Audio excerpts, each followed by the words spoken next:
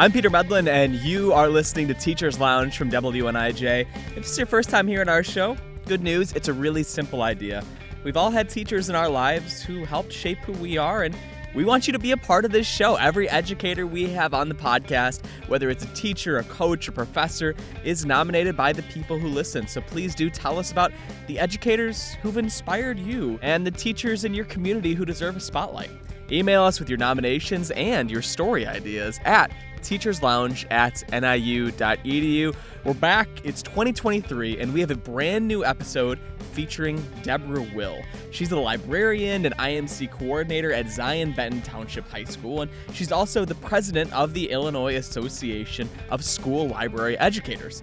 Deborah is the first school librarian we've ever had on the show, which is kind of surprising to me when I realized that, and we just went right to the top with the president of the School Library Educators Association. So we talked about the responsibility that school libraries have and how her job has evolved as technology has evolved. We chat about censorship, about media literacy, and then just a little bit about reading and finish up with a few book recommendations. Honestly, it's one of my favorite conversations we've had in quite some time. But before we jump into our conversation with Deborah, we do have an education story that we think you should know about.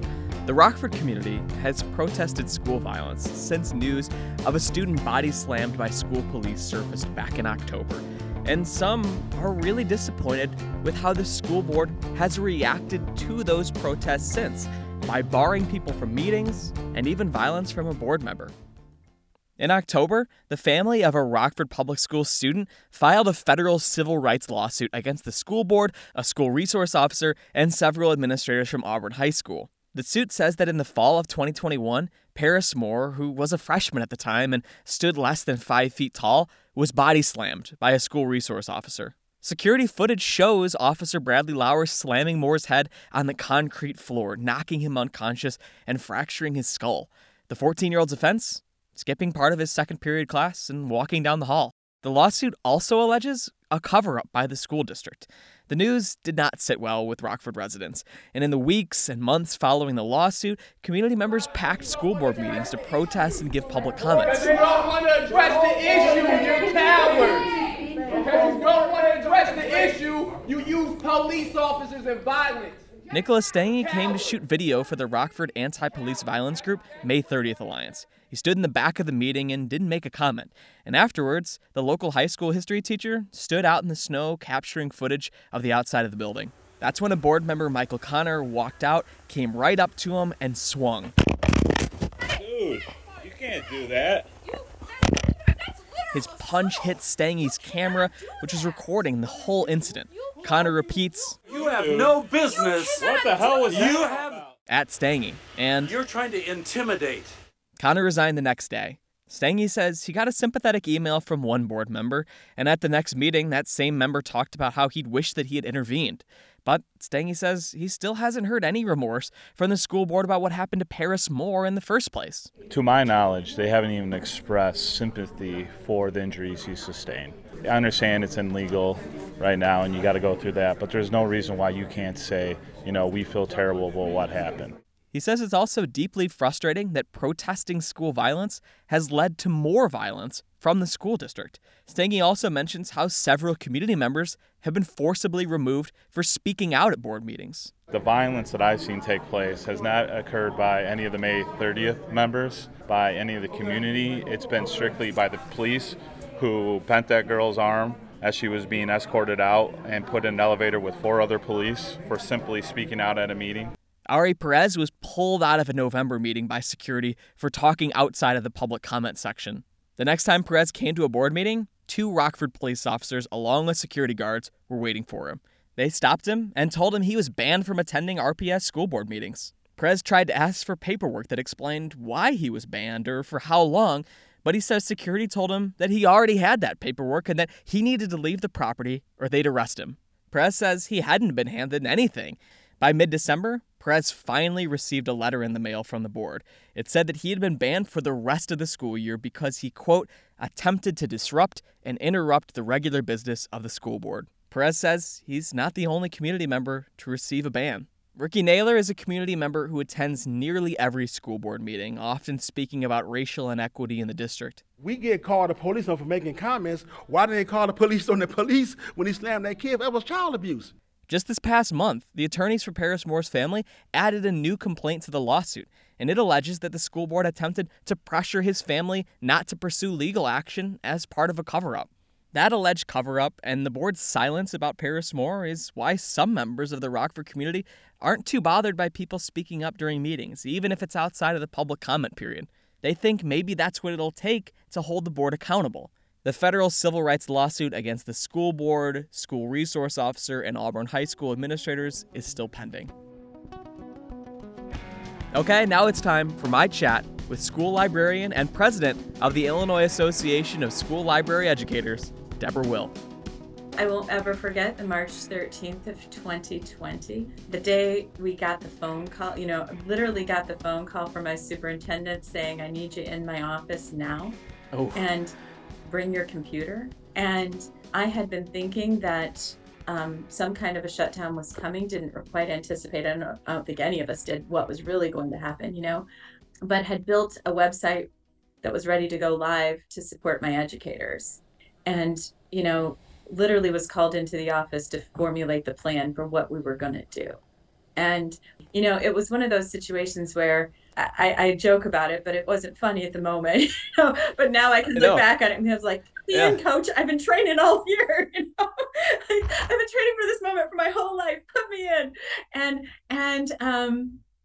And that was really what we had to do as educators, is step up to what we had been trained to do, what we knew how to do, using our online tools, using the resources that we had. It has been being very creative of how we were going to do those resources, and then doing a lot of teacher education, trying to figure out, all the things we've been trying to get folks to do for the last 10 years. All of a sudden, I had folks who had been holding onto their VHS tapes with, and I had them streaming videos and streaming and doing all kinds of stuff that they did not know they were capable of doing until they had to do it. So. Oh, man. I always have to remind myself that I didn't graduate from high school that long ago, but when I think about the technology, it feels like I went to high school in 1988, where people are bringing, hauling those big rolly bins with giant TVs and VHS, and they're strapped down to the rolly carrier like you're putting it on the hood of a car or something. And that just feels a million years ago now. It absolutely is. We have changed a lot, and there's so much that has been, lots of advances were made. I was very fortunate to be in a building that was already one-to-one with our students. We already had technology sort of in place, and we'd already been making some really big changes and good movements. But there were still some, just certain things that we just didn't know, that we were going to have to do. So it's been a tough couple of years, and then trying to retransition teaching staff and students back into, full educational mode. It's rough, Were there particular things that are now that all the educators, they feel like we have a hand of streaming video and everyone has a handle on the technology, we're finally, we can do this really exciting thing. Yeah. So some of the things I think that really we took off during the shutdown was teachers being able to flip their classroom a little differently. So one of the things that we did a lot of teacher education on was learning how to make a video for your classroom, right? Video that lesson, and then be able to just have that available for students so that they could then go back and reflect on that lesson at a different time. Because a lot of times our students were sick, or their parents were sick, or they were working, or they were trying to, still be educated during this shutdown while they were trying to watch little children at home.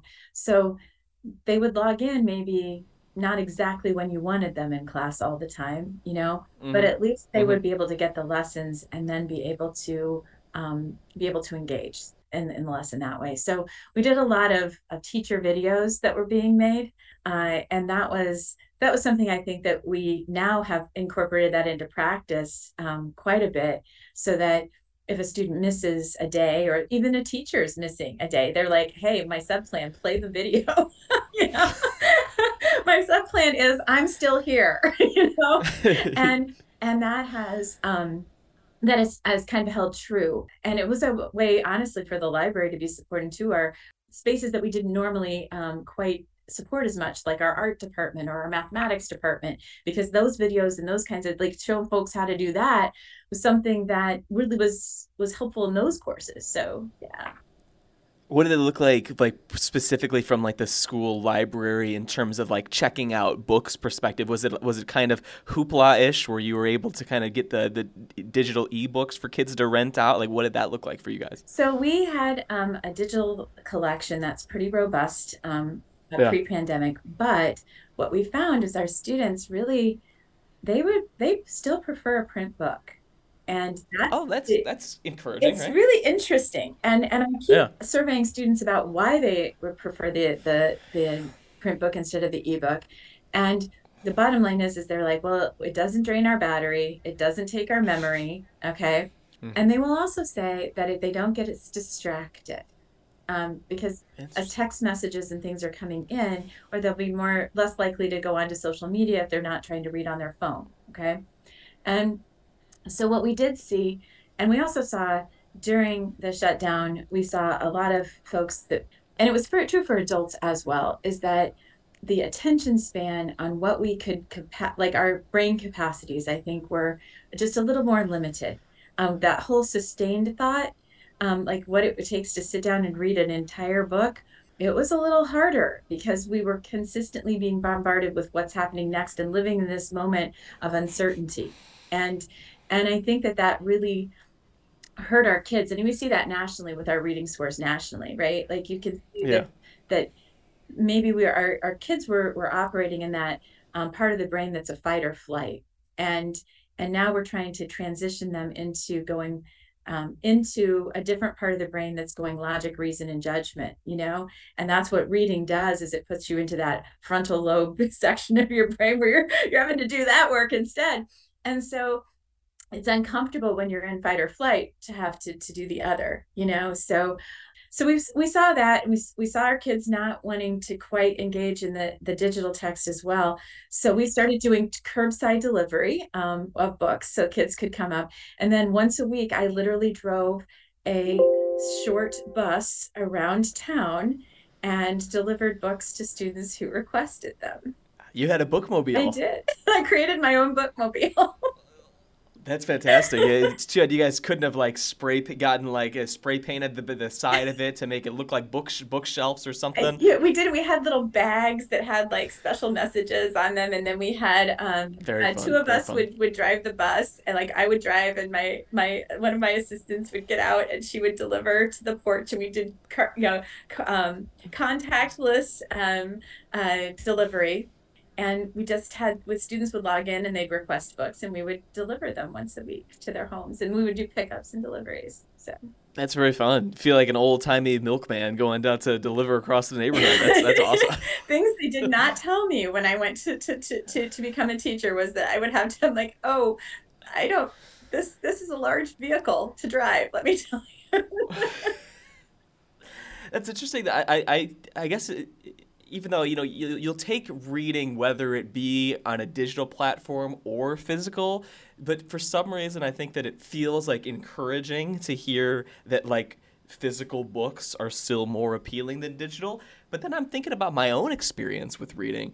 And honestly, I joked about Hoopla earlier, which is, for people that don't know, is an ebook service and audiobooks through your local library. It's connected. And I use that all the time. And I'd say probably 80 to 85% of the pleasure reading that I do on an iPad now, which I really love. But if you would have told me that I would have done that 5 years ago, I would have thought that's really weird. But how are you as a library educator? Are you 9 times out of 10 physical? Do you like to read digitally too? So I usually have 2 or 3 books going at any given time. Good for you. You got that good attention span. So it depends on what I'm trying to do.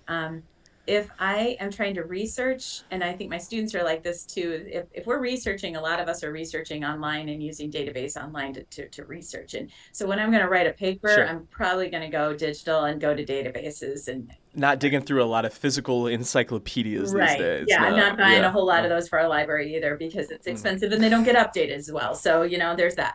But then or if I'm trying to take notes on a text, I don't particularly care to do that online. So like if I'm reading, an educational text, I'm going to want to mark it. So I Sure. to mark on the text. If, however, I'm reading for pleasure, especially as my eyesight has gone, unfortunately, I am of the age where now my eyesight is starting to fade slightly. And I asked my eye doctor, what can I do? And he said, don't look at a computer. And I laughed. Yeah, it's at that point, just save that kind of advice in 2022. Like, I don't know who thinks we are. Just give me the bifocals and we can move on from there. Exactly. So I did start doing a lot more audiobooks, which I never enjoyed before, but I did. I realized that this was a way for me to continue to read on my commute. And so I will do an audiobook, and I will also do that while I'm cooking. I will like to listen to an audiobook while I'm cooking. But then I would also, I like a digital book as well, because I can always have one with me, while I'm standing in line at the grocery store or something like that. So it really does depend on where I'm at, what I'm going most likely to do. So I do think that for my eyesight I like to be able to adjust the font. I like to adjust the lighting. Okay. That all helps a little bit.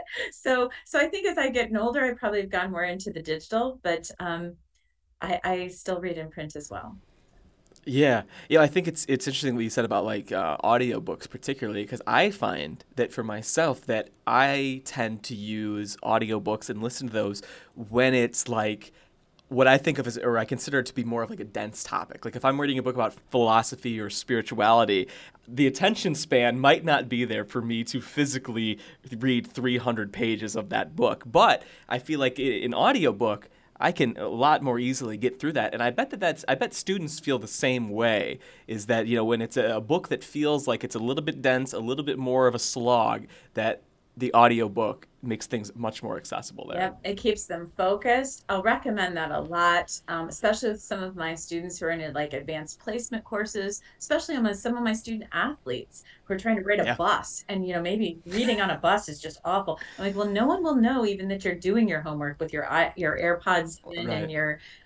and you're just listening to the book, and they're like, oh, that seems like a great idea. Right. I look like I'm physical book, and it's dark, and you've got some kind of camping headlamp on you're trying to read with. Right. That was how we had to do it when, back in the day. And now they can just, it's much more conducive to travel. That's for certain. So, yeah. Right. I was thinking, because when was, I think I saw online that you started you're at Zion Benton, correct? Correct. I think I saw online that you started in 2001-ish. Yes. And so, obviously, school libraries have changed a lot since 2001. I think technology is the most obvious way that things have evolved. But just thinking holistically, even beyond technology, in terms of what the library stocks, the services that it provides to the whole school, what are the big things that have changed since 2001, aside from the obvious? We don't have those giant Mac computers set up everywhere like we might have then. Right. Well, I think for me, the biggest change, there have been a couple different philosophical changes about what the library is, and for me, when I first came to Zion, the library was silent. Right. Well, I mean, purposely so. That's the thing, be quiet in the library, right? Right. And we still like to have it to be a calm environment, right? Sure.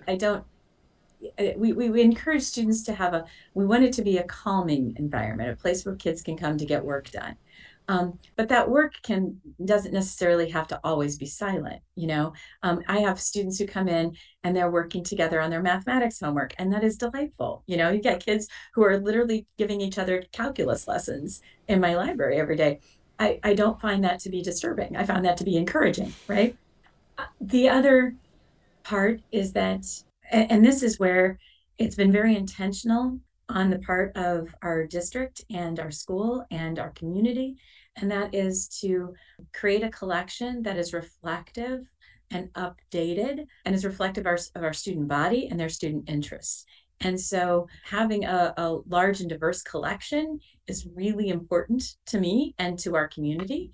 And so being able to give that to my students so that when they come in, they see a book that speaks to their heart, that really is something that is important. So being able to serve the students in that way. When I first came to Zion in 2000, I had a book budget of $1,500 and I had 2,400 students.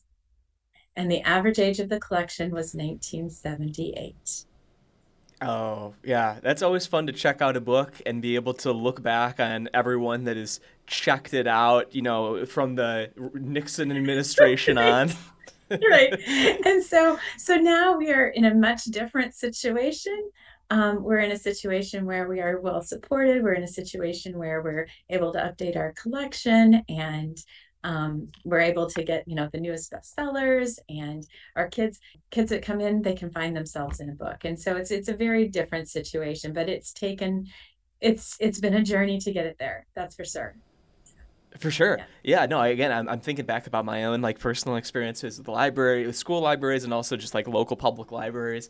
And I remember, obviously, over the last 10 years or so, we've seen a huge push of making sure that people have, like you said, a more diverse collection of books and authors and all sorts of stuff like that. And I think that, for me, I'm a big comic book fan. Oh, yeah. And that was something that, when I was in high school, I think that, maybe our library had, one section of one shelf that included that kind of thing now. But then I go to my public library now, and it's, several sections worth. It is, a huge collection. And I just think, and that was, it blew my mind the first time that I went in there. And I was like, yeah, no, things have changed quite a bit over the last 10 years. Yes, it's definitely, I almost feel and in fact, I do apologize to my former students when I see them. I'm like, I'm sorry, we're better now. we try really hard to be better every year than we were the last year. And so if, and I honestly, I try to hold that to my heart, and say, let's try to be, let's, what are we doing better this year than we did last year? So. Right, yeah. Do it for the class of 04 that missed out. That's right. That's right. And my current principal is actually one of my former students, and I'm like, I'm sorry. I would like to say I'm sorry. Oh, that's fun. Yeah, I'm curious for you to dive a little bit into your educator origin story here, to borrow some comic book terminology. But was obviously, I'm sure that as a library educator, that books have always been something that have been really important to you. And I'll ask you a little bit about some of those, books from when you were growing up that were very influential. But in terms of just being an educator and being a library educator particularly, was that something that, goes back to your childhood? Was it something that you've wanted to do since all the way back then? Or was it something that came to you a little bit later on in life? Well, it's kind of, I took a little roundabout way to become who I am. That's for certain. The scenic route. I took the scenic route. I did indeed. Yeah. So when I went to college, my parents were not particularly thrilled with the idea that I would become a teacher. They wanted me to go into the sciences the way that I'm the youngest of 6 kids, and everyone went into the sciences, and I should go into science too. That's what I should do. I have an older sister who looks almost exactly, we're years apart, but we look almost identical to each other until we stand up. And she's 5'10", 5'11", I'm 5'3". So, we stand up, everybody knows who's who. But she is exceptionally gifted in mathematics. And so people just made the assumption that I would be too. And I can do math. I have taken calculus, I did get the A. I think I got an A anyway. I think I did. Yes, Mr. Anthony might disagree with me. We'll get him on to the next episode to double check. Right. Yeah. So if you fact check that and you see a B, it could have happened. I could have happened. But when I started, and I wanted to go to college, and I wanted to be a major in theater, and I did. And my parents said, absolutely not. This is not going to happen for you. This is this is a hard pass. And I got a scholarship. to Eastern Illinois University. And the Tarble family paid my tuition and fees for 4 years to go to college. No kidding. That's amazing. Yeah. Wow. So when my parents said, I said, well, how about if I have a scholarship in theater then? Can I major in theater? And they said, sure, as long as you double major in theater and mathematics. Oh, really? Wow. What a hedge on them. Yeah. So I started as a double major in theater and mathematics. And about halfway, it's like a few weeks into the semester, and I'm sitting in calculus class, and this was a college calculus class, which I did not get an A in. I went, you and me both. And I remember sitting there thinking, he's like, what happens when X approaches the limits of Y? And my gut response was, I don't care. Yeah. And you're like, I'm approaching my limit to Y right now. And I realized I cannot do something in my life that I do not care about. I genuinely don't care. And so I went and changed my major to double major English and theater. And what did your parents think? My father was furious, did not talk to me for several weeks, was absolutely irate. He was very upset with me. Was he in the sciences too then? No, huh?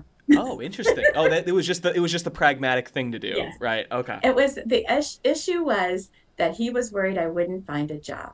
Sounds familiar as a journalism major. Exactly, and it's one of those situations where he just didn't. He was certain I was never going to be employed. Just positive about it, and finally he kind of came around to the fact that I would be okay. It took a minute.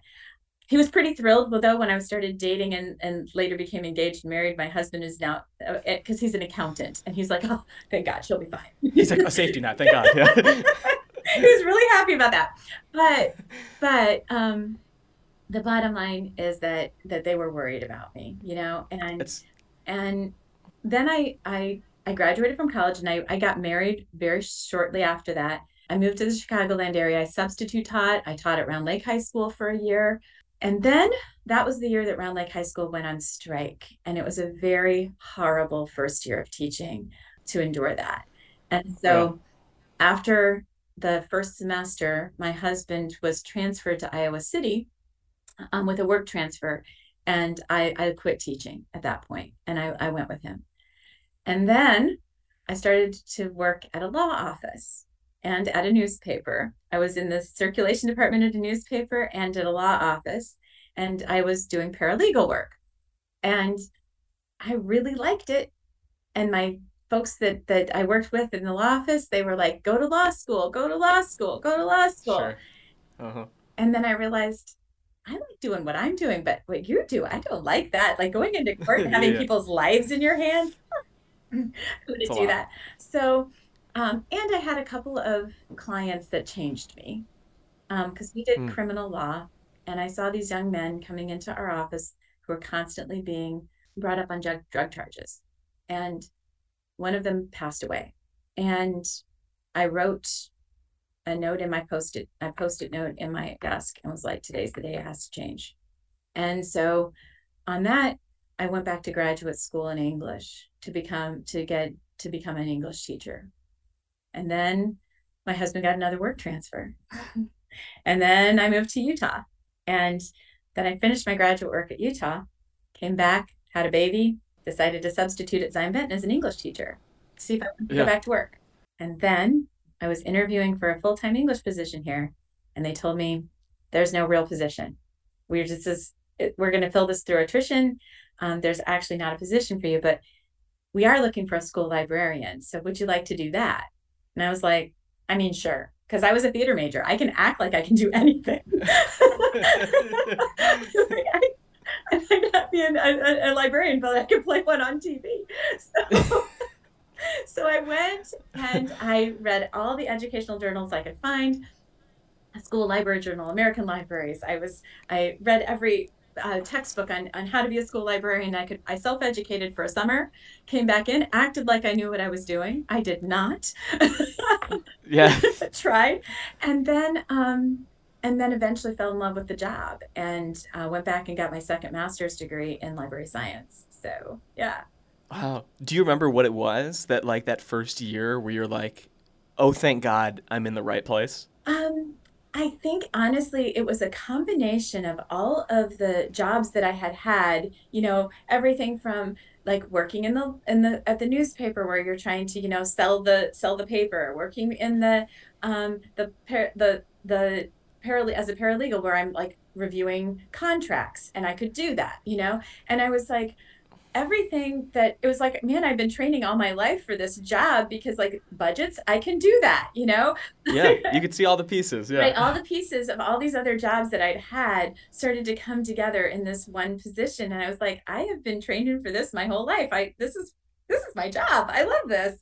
So, and I get to be around books and technology because I had also been teaching. This was in 1998. I was teaching online courses. No kidding. Right. Wow. So, was that via CD-ROM or? There was a dial-up connection at that point in time, but yeah. So I was on the front end of teaching online courses. So like all the technology stuff that was not new to me, So it was a great marriage of all the things I'd done before. That's awesome when things end up like that. I think about that in my own career with when I was in college, I really didn't know exactly what route I wanted to go in. And I remember my second year at a community college, I took you're going to like this, Shakespeare acting course, along with, at the same time, I was taking a local and state government course.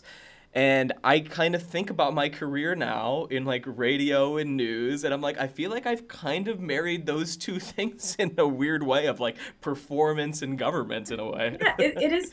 People ask me all the time, yeah, are you still acting? And I say no, or yes. Maybe yes. I don't know. That's great. And too, I was thinking about what you mentioned about like your parents and really being concerned that you would never be employed. Actually, just like a few weeks ago, I was in the car with my dad, and I don't even remember how we got on the topic, but he was telling me that when I went off, so this is after I've kind of discovered that journalism might be the thing for me. So I'm like a junior in college. He was having a conversation with like an old family friend, an older man, very successful, very in a very practical job. That would, he asked my dad like what I was majoring in, and my dad's like, oh, he's decided on journalism. And the guy like told my dad like, you should tell him to not major in that. You should tell him to not do that because he will never find a job. And my dad, of course, being a father, was like, maybe I should consider this. Like, I definitely don't want him to go down a path that is tough for him. But he decided not to tell me that, and I didn't know that until just a couple weeks ago. And I was like, what a pivot point that could have been if I would have been confronted by my father in college and told me not to do that. Don't do it. Well, it was a lot for me to tell them that I was going to do something they didn't want me to do. That was not something I would normally have done. And it took a lot to tell them that I was going to disappoint them, And eventually, though, they kind of figured out that I was just going to be the kid who did it a little differently than the others, I think it goes with being the youngest. I'm the youngest of four, too. Like, it's going to be a little different over here, And my brothers, at one point, because my brothers are all three of my four brothers are medical doctors, okay? Oh, jeez. And so I will never forget the one day I'm sitting in my living room and my one brother says, so when you going to get a real job? And I said, gosh. So when you going to get out of debt? And at that point, it's a very fair follow-up. At that point, they full stop. Every one of them stopped giving me a hard time because, I am not, I'm a teacher, so I make what I make and et cetera. But I'm also very, I tend to be kind of a frugal human in terms of, I'm very good at I can get anything on sale. I'm good at this, Right, you're budgeting. I don't pay retail. It's your job. So, yeah. So I don't have the same issues that my brothers were having at that point in time, and they were all like, "How's she doing that?" I'm like, "Because I'm good at shopping." Okay.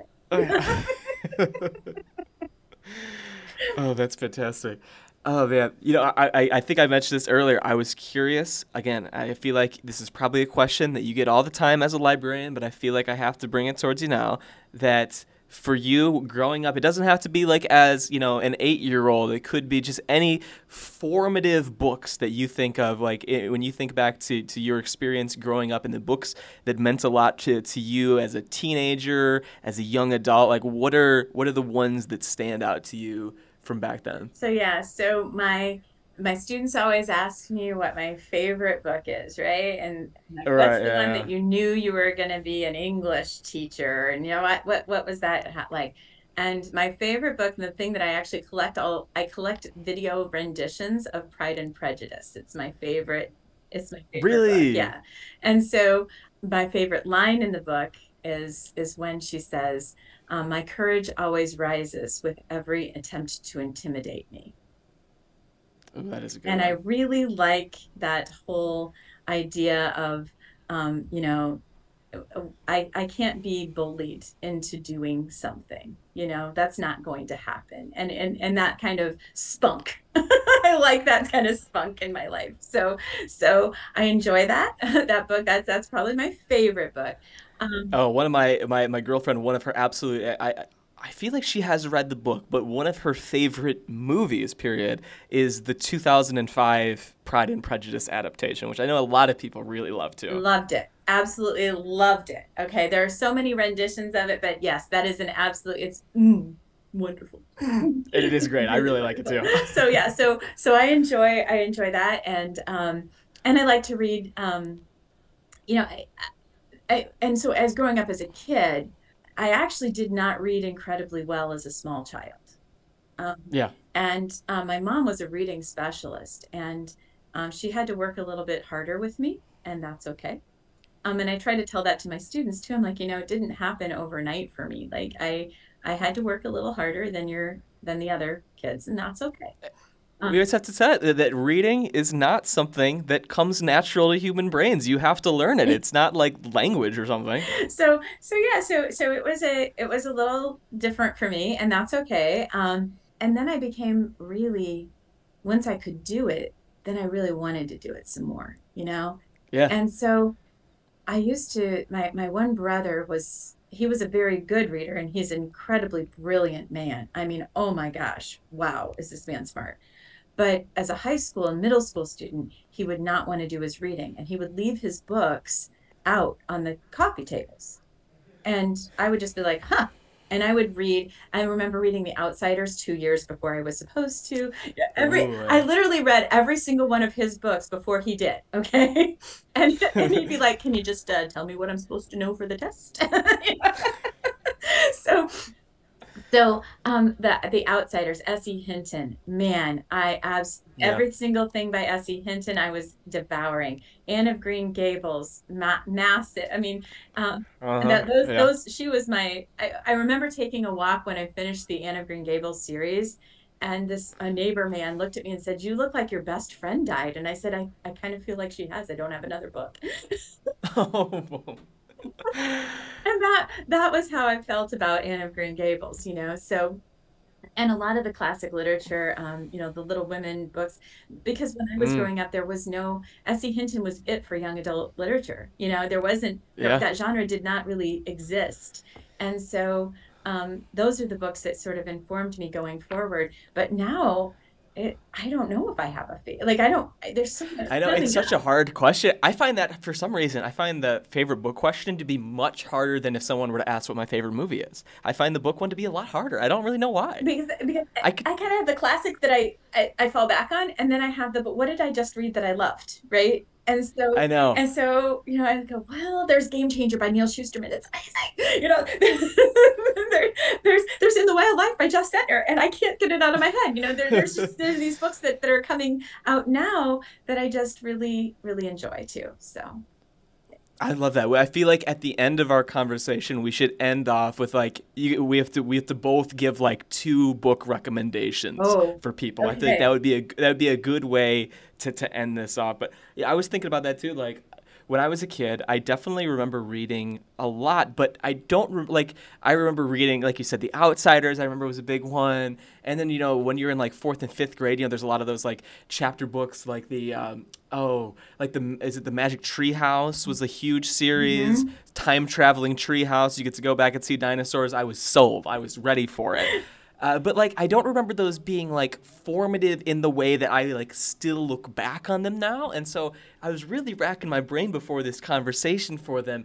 And I remember there's a book called Heat by a guy named Mike Lupica, Yes. who is a young adult author and a sports columnist for Sports Talk for a long time. And Heat is, and I was still am huge sports fan, especially baseball. And it's about this like 16, 17-year-old kid he's undocumented. He's from the Bronx, and he's trying to make it in like Little League baseball.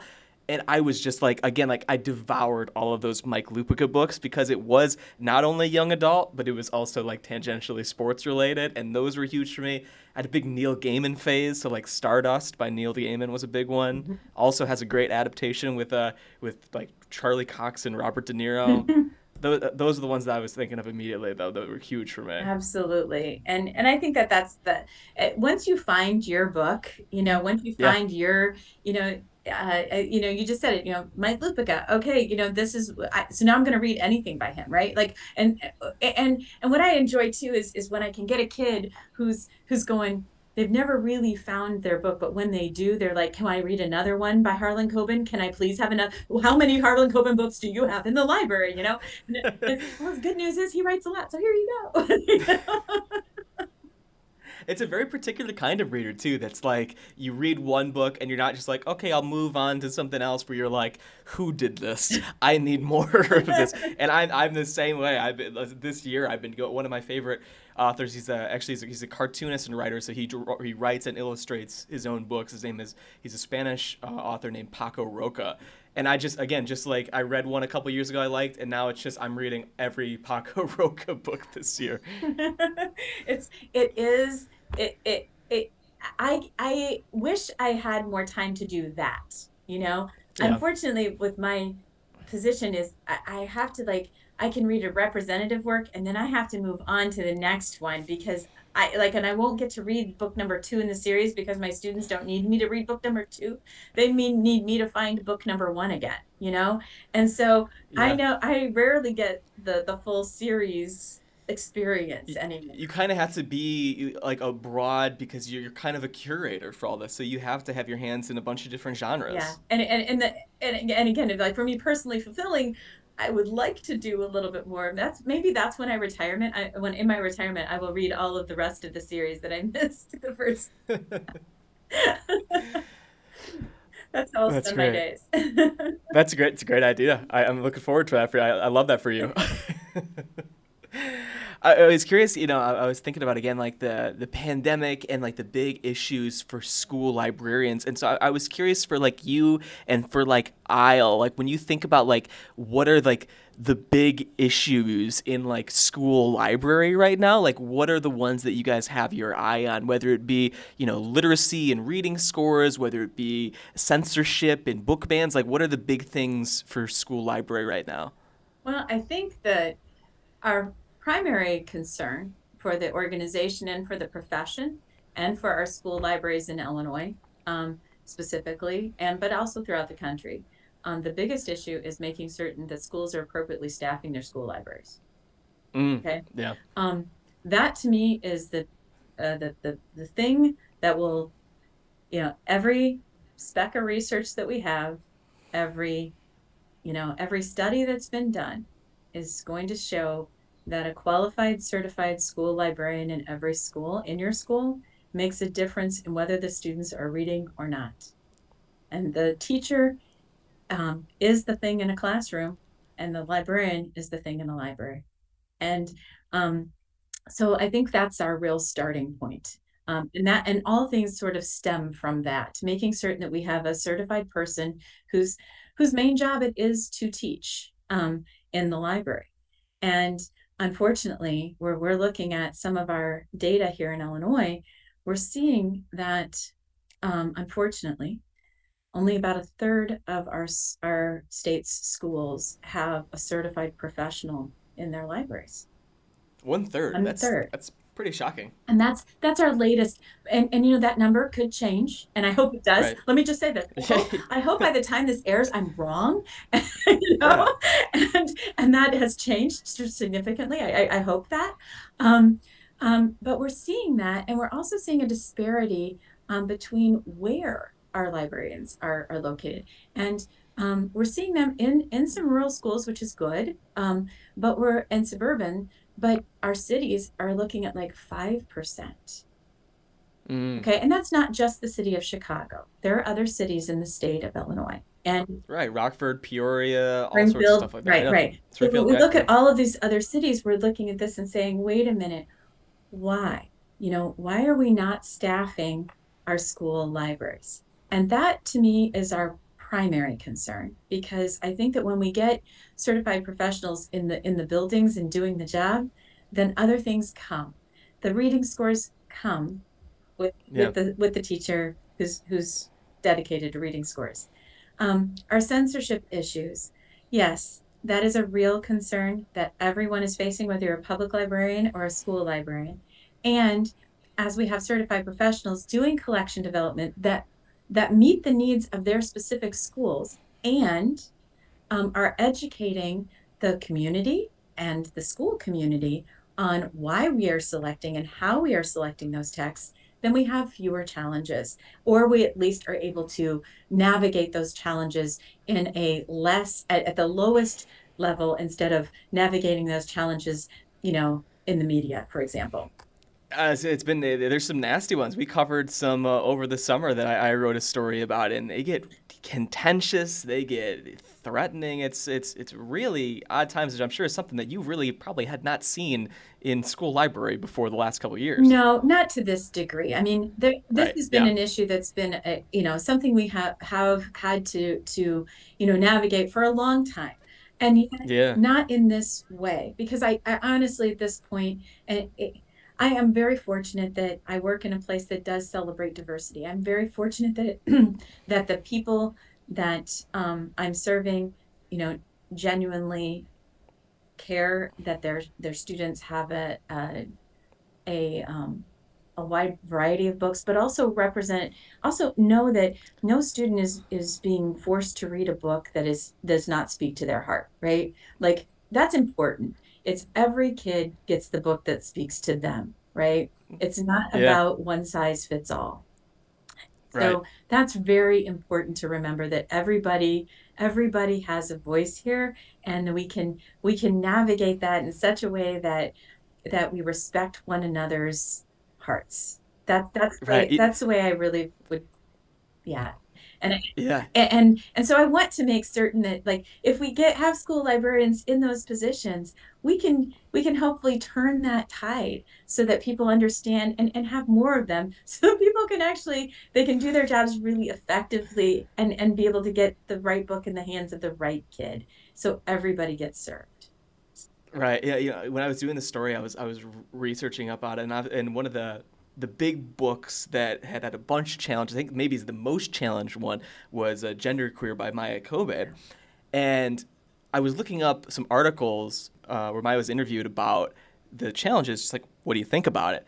And there was a quote that Maya gave that really stuck out to me. I thought that was fascinating. It said, "What I'm learning is that a book challenge is like a community attacking itself." Yeah. And I think that that's why it's so difficult Yeah. when this kind of thing does happen, is that it's hard to not take it personally. Yeah. And it's hard, and it is something that it's a challenge that I don't want to see happen, not because it's hard for me personally, okay? Yeah. But because I don't want to see that happen to our community, right? I think her quote is Right. pretty, I don't want to see that kind of animosity and that kind of strife, all right? Right. Because that kind of negative energy does not serve our students. It just doesn't. And it doesn't help. It doesn't help improve reading scores. It doesn't help improve reading. It doesn't help move our society forward, or get kids to love school. Who wants to walk into a room where everybody's fighting? We don't want that. And so that's the kind of thing that we hope that we can we hope we can work around this, so that we can Right. make certain that kids don't get caught in this ugliness. Yeah. That negative energy does not help our students. It just doesn't. And it doesn't help our teaching staff, okay? And it certainly doesn't help the volunteers. And a lot of people don't understand the school board members are volunteers, spending their time trying to make their community a better place, you know? Wow. Yeah. Who needs it? This isn't the way to do this. So, and I understand too that sometimes parents will specifically say that book is not for my child, and they have a right to say that. It's okay. That's not the right book for my kid in this moment. Okay. So that's your child, and you do have a right to parent your child, you know? Yeah. The question becomes, but is it the right book for someone else's child? You know? Yeah. And that's where the certified professional needs to make that determination, because we do have to go to school to figure this out. You know, like what books, who do I have, You and do what have a books do I degree here, select? yeah. That's why they sent me to school. All right, Deborah, I only have a few more for you, and these are more open-ended. I just kind of like to end all of our interviews on these ones. So we might have answered it throughout the course of our conversation anyway, but like, what's something about, we'll just leave it at libraries. What's something about libraries you just wish more people knew about? Something you think is more important than people realize who don't think about this stuff, every single day? Wow. That's actually a really hard question. What do I hope that more people realize? I think for school libraries, I do wish that more people realize that we are teaching professionals. Sometimes I will get new staff who come in and they really do think that I just run a copy machine. And I promise you, there's a lot more to it than that. I'm here to make sure everyone scans their cards so they can print things off. The copy machine's just by my office. I'm not in charge of that. But I do wish that people would recognize, would know about libraries, is that the librarians and the people there, because I think sometimes people are intimidated to ask questions when they come into a public library. They're like, oh, I don't want to go to that desk and ask about that. And what people don't quite understand about us is that it's when you ask a librarian a question, it's like you gave them a present. It's like it's like there was this person, they came in and they asked this amazing question and I had to research it. It was amazing. Okay, we actually really enjoy those kinds of, even the most obscure. I will never forget the student who asked me about the history of a plastic fork, and I had to like really delve into like, how did the plastic fork get found, and like, who knew that you had to go history of cutlery in order to search for that, but we did, You probably found some like random, really interesting history. So I really enjoy those kinds of research questions. So when you ask a question of a librarian, they enjoy it.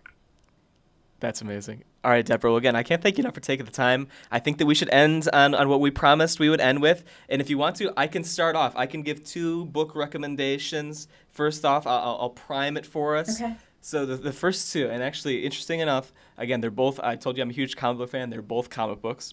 Both by Spanish cartoonists, interestingly enough. I don't even know. I didn't do that on purpose. But there's a book called A Gift for a Ghost by Borja Gonzalez, which is kind of a kind of teen fantasy, little time travel shown in, and absolutely like gorgeous, unbelievable artwork. So A Gift for a Ghost by Borja Gonzalez. And then there is one that I just read that is called Twists of Fate, that is by Paco Roca, that I just mentioned, that is a nonfiction book that is about Spanish Republican soldiers that, after fighting in the Spanish Civil War, continued fighting for the Allies in World War II. So like these very lesser-known people that fought in World War II, that it was actually their second time fighting fascism. They just kept on going, and it was a fascinating history. I had no idea. I learned so much from it. So those are my 2. Oh, wow. In fact, I may have to pick your brain, Peter, because I like now I want